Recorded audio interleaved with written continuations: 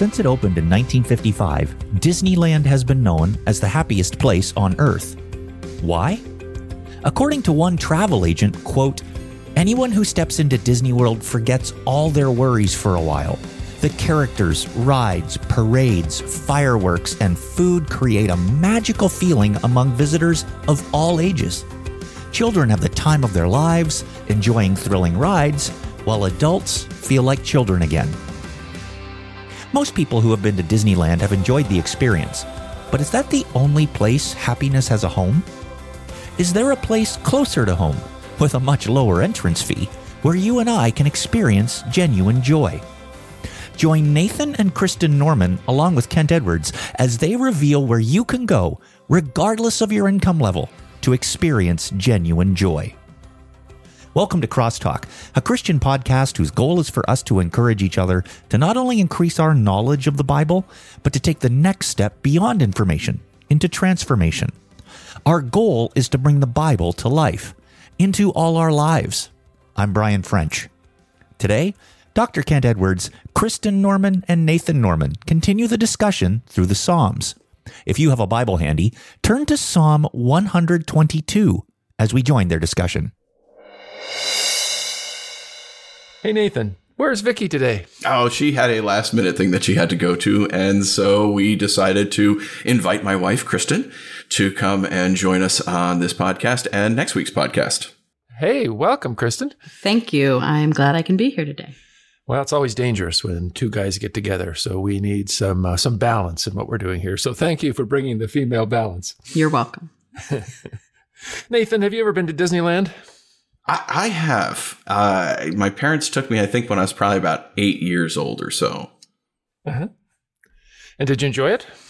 As a kid, yes, I remember enjoying it. I got autographs from all of the Teenage Mutant Ninja Turtles, along with April O'Neil, and that's about all I remember.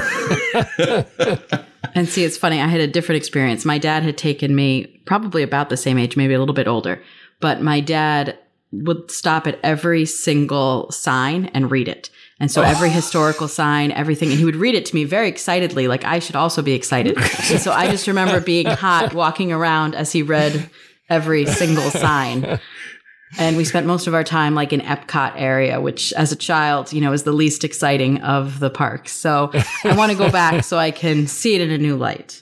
Well, I live closer to the original Disneyland, not those knockoffs. And I had opportunity to take my folks in their latter years there. And it was interesting because they didn't really want to go. They had no real interest until they got there. Oh, wow. And then they just loved all the characters and look around. They didn't do rides or anything. They were past that stage, but it was exciting. And yeah, I think it was a happy place. It was a good day. I hear a similar note of excitement when I read Psalm 122.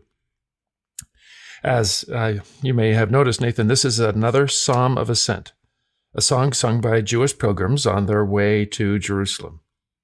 In fact, it's interesting that people all over Israel travel to Jerusalem 3 times a year to celebrate one of the 3 important feasts, Passover, Pentecost, and Tabernacles. As we saw last week in Psalm 121, it was a journey to Jerusalem that was often physically challenging and dangerous. But in Psalm 122, the journey is over. The pilgrims have arrived, and you can hear the excitement in the voice of the pilgrim in verses 1 and 2. I rejoiced with those who said to me, "Let us go to the house of the Lord. Our feet are standing in your gates, Jerusalem." Yeah. The word translated in English as "I rejoice" literally means to feel joy and to express it. So it's not like they just had smiles on their face, but picture these guys dancing in the gates. Mm. In fact, the word is used in Deuteronomy 16, when Moses tells Israel to rejoice before the Lord, celebrate the festival of tabernacles, be joyful in your festival, for the Lord your God will bless you, and how does it end? Your joy will be complete. There's a lot of joy in that phrase. Oh, absolutely. These are not kids being dragged to Sunday school against their will. These are people who can't wait to get to Jerusalem and celebrate. And it's a happy day because They said in verse 2, our feet are standing in your gates, Jerusalem. They've arrived, and they think it's going to be fantastic because it says in verse 3. It says, Jerusalem is built like a city that is closely compacted together. So think crowds, like Disneyland in July crowds. When Israel showed up for these festivals in this small city, they're jammed shoulder to shoulder. Not only is it crowded, but in verse 4, it tells us something else. That is where the tribes go up, the tribes of the Lord. So all the tribes are represented, all 12 of them. All these people are part of the extended covenant family. But they're very different from each other, right? I mean, every tribe has its own nuance, its own history, its own culture, if you will. So this is an enormous family reunion where people come from all over the nation of Israel to meet second and third cousins they've never seen before. And they're all in Jerusalem for the same reason. Why is that? To see Mickey Mouse. No, to praise the name of the Lord according to the statute given to Israel. Yeah, what does that mean when it says praise the name of the Lord? Praise who the Lord is. And the Lord in the Old Testament is often in our English translations, we put the Lord all in capital letters. And that is a stand-in for the Tetragrammaton, the personal name of God, Yahweh. Mm-hmm. Right. Which, in my opinion, I think should be translated Yahweh in modern translations, but I'm not a Bible translator, so I digress. But that name, that is the personal name of God. They are coming to be in personal relationship to the God who is. Yeah. These are tribes of the Lord. And Jerusalem is where they came to meet him, not simply one another. They've gathered together for worship. For all the differences that may exist between the 12 tribes, the one thing they have in common, the one thing that binds them together as a nation, is they are all followers of the Lord. While pagan religions used worship to get what they wanted from their gods, Israel gathered for a wholly different reason. They gathered to worship because of what God had given them. They come together as the people of God to celebrate the grace of God. And while they're together, they benefit from, what does it say in verse 5? The thrones for judgment. That's kind of an interesting phrase, isn't it? They come together for judgment. They come together for the law of the Lord. I'm going to put that on the sign out in front of the church. Come this Sunday for the thrones of judgment. We won't have room, standing room only. But yeah, we think of the law often as negative, but it was not given to be negative, right? It was given to be positive. Yeah. This is how sinful people can learn to live in the presence of a holy God. We need to know how to live appropriately in a world, in a universe controlled by the God of the Scriptures. So this is the place where the law of God was read and explained. It's what we would call biblical preaching, so that the people could love justly in accordance with his teaching. So this is all very fine, but Nathan, Psalm 122 was written a long time ago to the ancient nation of Israel. Does it mean we are to do the same thing? Are we to make pilgrimage to the Holy Land and stand in Jerusalem's gates with rejoicing? Is that the point of this? That'd be fantastic if you could, but educational from everything I understand. Actually, last week, Vicky was talking about going there, but no, because now God is with his people. Jesus is with his people where two or more are gathered together. It's the local church. That's what believers need to do now, is they need to gather with fellow believers, whether it's a house church, whether it's a large church with hundreds or maybe thousands of people, or a small church under 100 people. That's where people need to gather and worship God together through the singing of songs, through the fellowship of the believers, through the preaching of the word. Yeah.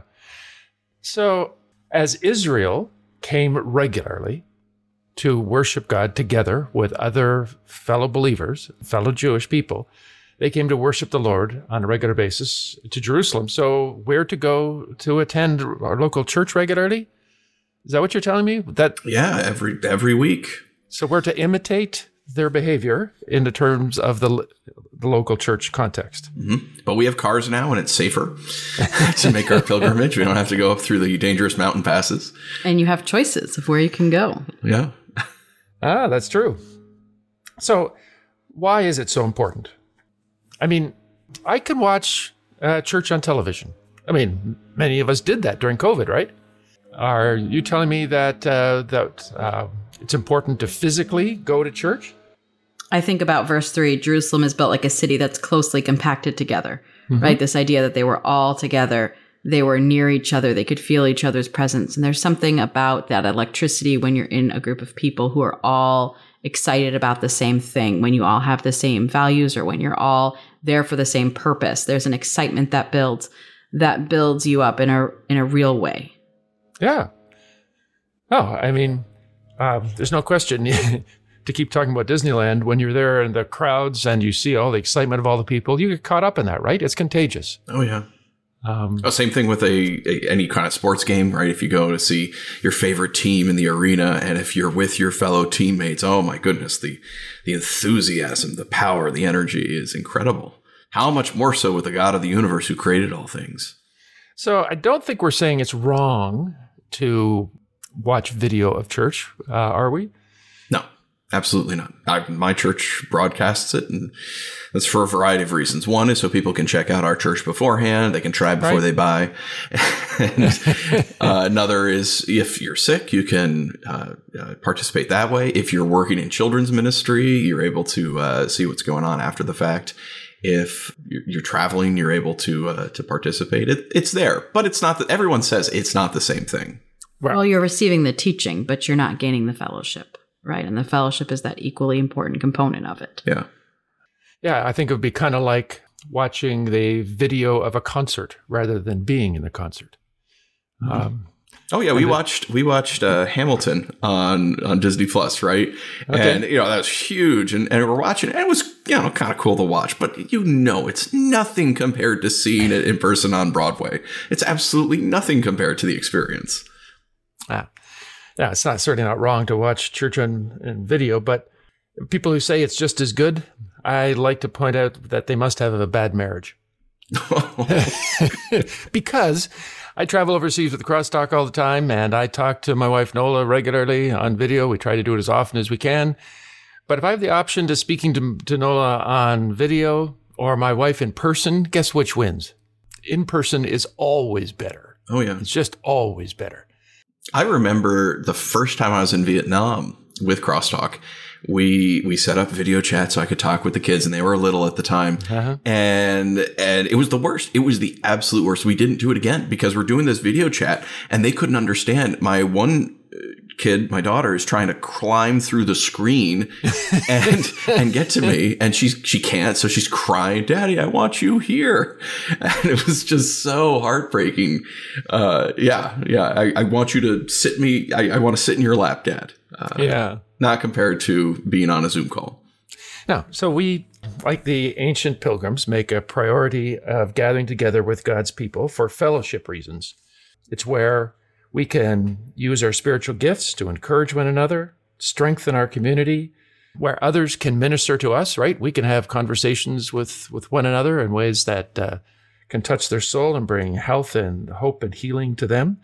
And frankly, it's a place where in the midst of our sinful culture, we can truly feel at home. Amen. We have the same values. We have the same passion, the same objectives in life. And you can't experience that anywhere else but in a local church. So we go for fellowship reasons. They went for those reasons, but they went for biblical teaching. Why is biblical teaching so important? There's just so many reasons. I mean, it's truth. It is absolute truth. And we have to get this right. It is how we learn how to have a positive love relationship with the God of the universe. God speaks through his word. And when his word is proclaimed, God is speaking through the preacher himself. Oftentimes people say, "Oh, I don't hear, I wish God would talk to me. I wish God would talk to me." And I will frequently say, go to your local Bible teaching church. Right. You hear the word of God audibly spoken out loud. And if they are being true to the text, God is speaking through the text. You can hear God's voice. So many times, preachers all the time say, someone comes up to me and says, wow, I feel like you were talking directly to me. And you know what the truth is? I wasn't. Right. But God was. Well, and we're flooded so often. Every time we turn on our phones, every time we turn on the TV, every time we hear the news, we're flooded with messages and we're flooded with teaching. And it's coming in from all angles, from everything from just a short meme, to a TV show. And so to have solid biblical teaching based on truth every week to balance that out and to remind you of that truth is really important. Yeah. Yeah. Yeah. And frankly, biblical teaching, not only is it important to know how to live in response to God and his holiness, but it's critical for worship. Because what is worship? It's a response to the character of God as we see it revealed in his word.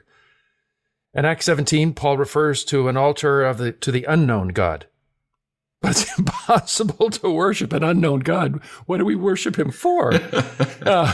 Thanks for being you. It's like that Seinfeld episode where he couldn't remember his girlfriend's name. Hey, you. So there's a reciprocal relationship.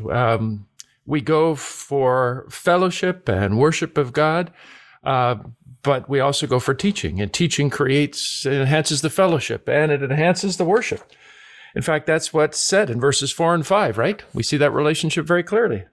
It says, that is where the tribes go up, the tribes of the Lord, to praise the name of the Lord, according to the statute given to Israel.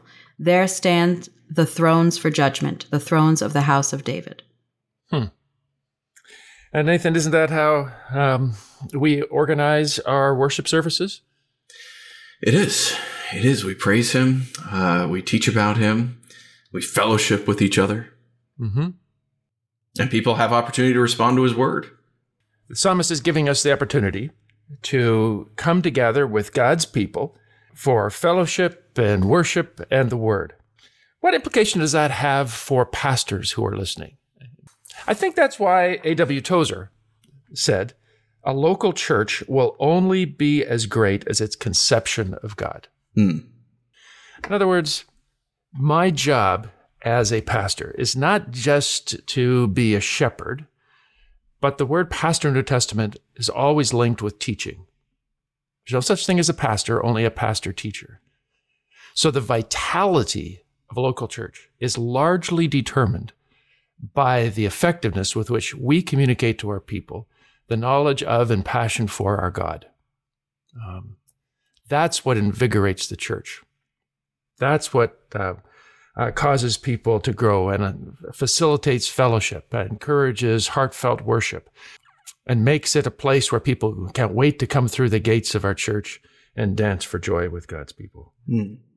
That's a really good point. And, to get a little, I guess, controversial, I know there's been a large movement, and I've talked with pastors who are objectively very mediocre preachers, and one of their strategies is to bring in a very, very dynamic worship music team. Right. And they'll draw people into the congregation, and then when you kind of talk with the congregation, they'll say, "Oh, it's the music. We're here for the music." And then the messages are like, kind of, mediocre, but they're here for the music because they have a dynamic worship team. And it's not wrong to have a dynamic worship team. Sure. You need to have a dynamic worship team. Worshiping God through music, as we talked a few weeks ago, is pivotal for the worship experience for the believer. But to try and supplant the importance of proclaiming the word of God, and as we view it at Crosstalk, seeing that as some of Martin Luther's companions said, the preaching of the word of God is the word of God. As it's irresponsible. That's professional malpractice.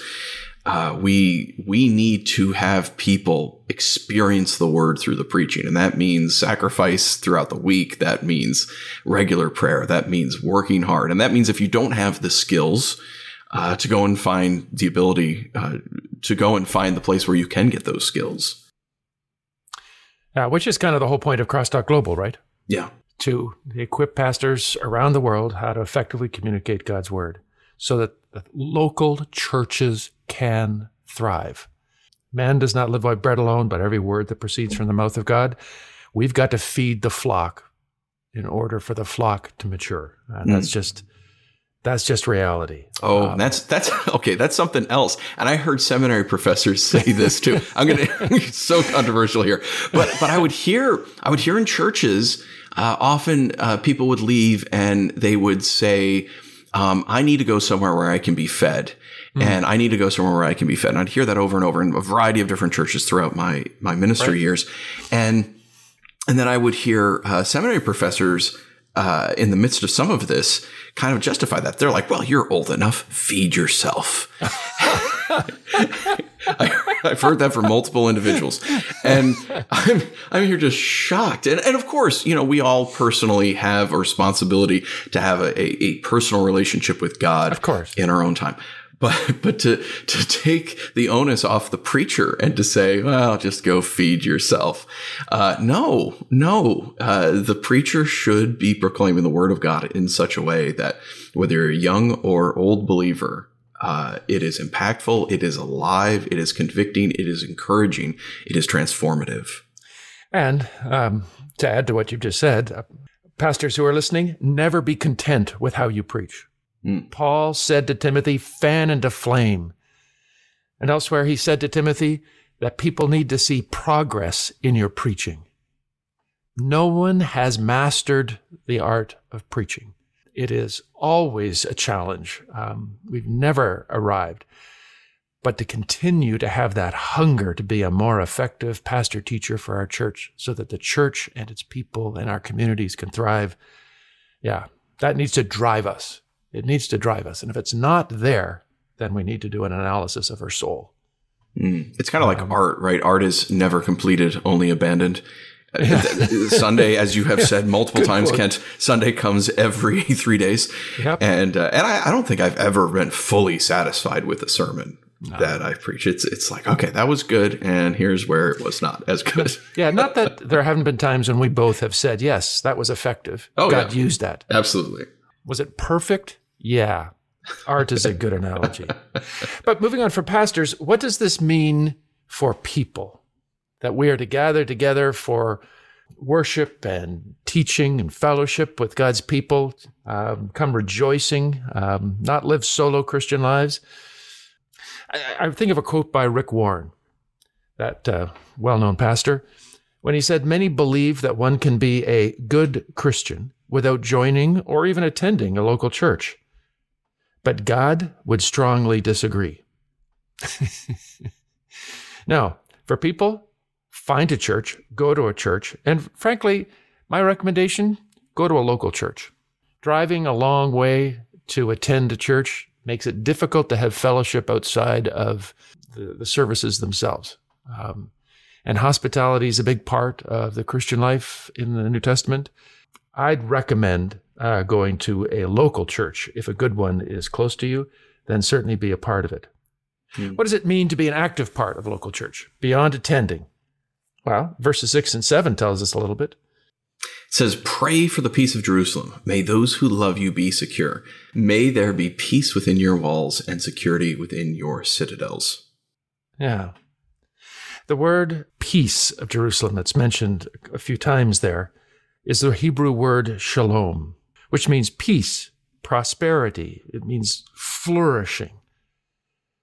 The psalmist is saying, look, this is such a great experience. You need to pray that this body of Christ, this local church, flourishes in every way. Pray for that church. In addition to praying, he says in verses 8 and 9, for the sake of my family and friends, I will say, peace be within you. For the sake of the house of the Lord, I will seek your prosperity.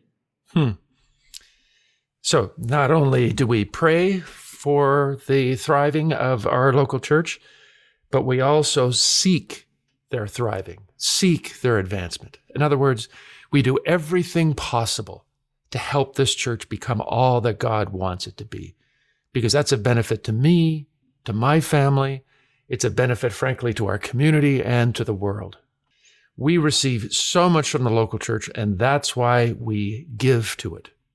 What does it mean to seek the prosperity of our local church? I think the first thing that comes to mind is, giving of your time and energy. Mm-hmm. We've just started in this church here in the last 6-7 months or so. Right. They had a pastor leave, a worship leader leave, the youth group leader leave. And so people have had to really fill in and take in a lot of roles. Mm-hmm. And those finding nursery workers. We've had people step up and fill in that nursery, and we have children's ministry leaders, but it's growing and we need more. That's great. And it's hard to find people who are like, I'm going to sit out on the teaching. I'm going to sit out on hearing the message this morning. I'm going to sit out of adult fellowship and work with the kids. That's really tough. It's a sacrifice that we're asking them for, and we need it. Without that sacrifice, we can't grow. But it's hard. Right. Even in ancient Israel, someone had to look after the kids, right? Yeah. Yep. Otherwise, there would be no nation of Israel anymore. And I think financially, right? Give financially to the church. The church needs finances to be able to function in this society for a variety of reasons. And giving financially is incredibly helpful to seek the prosperity of the church. Yeah. We may never get to Disneyland, but God has given his people a happy place. We have a local church where every week we can enjoy a great time of worship and the word with fellow believers. And while there is no admission price, like the old psalmist, we should pray for it to prosper. And for our family and friends' sake, do whatever we can to move our church forward so others can enjoy our happy place as well. We don't have to go to church. We get to go to church. The local church is where God is working today. I trust that today's discussion of God's Word has been helpful and served as an encouragement to not just be hearers of the Word, but doers. Together, let's bring God's Word to life, to our lives this week. The Crosstalk podcast is a production of Crosstalk Global, equipping biblical communicators so every culture hears God's voice. To find out more or to support the work of this ministry, please visit www.crosstalkglobal.org. You can also support this show by sharing it on social media and telling your friends. Tune in next Friday as we continue our discussion through the Psalms. Be sure to join us.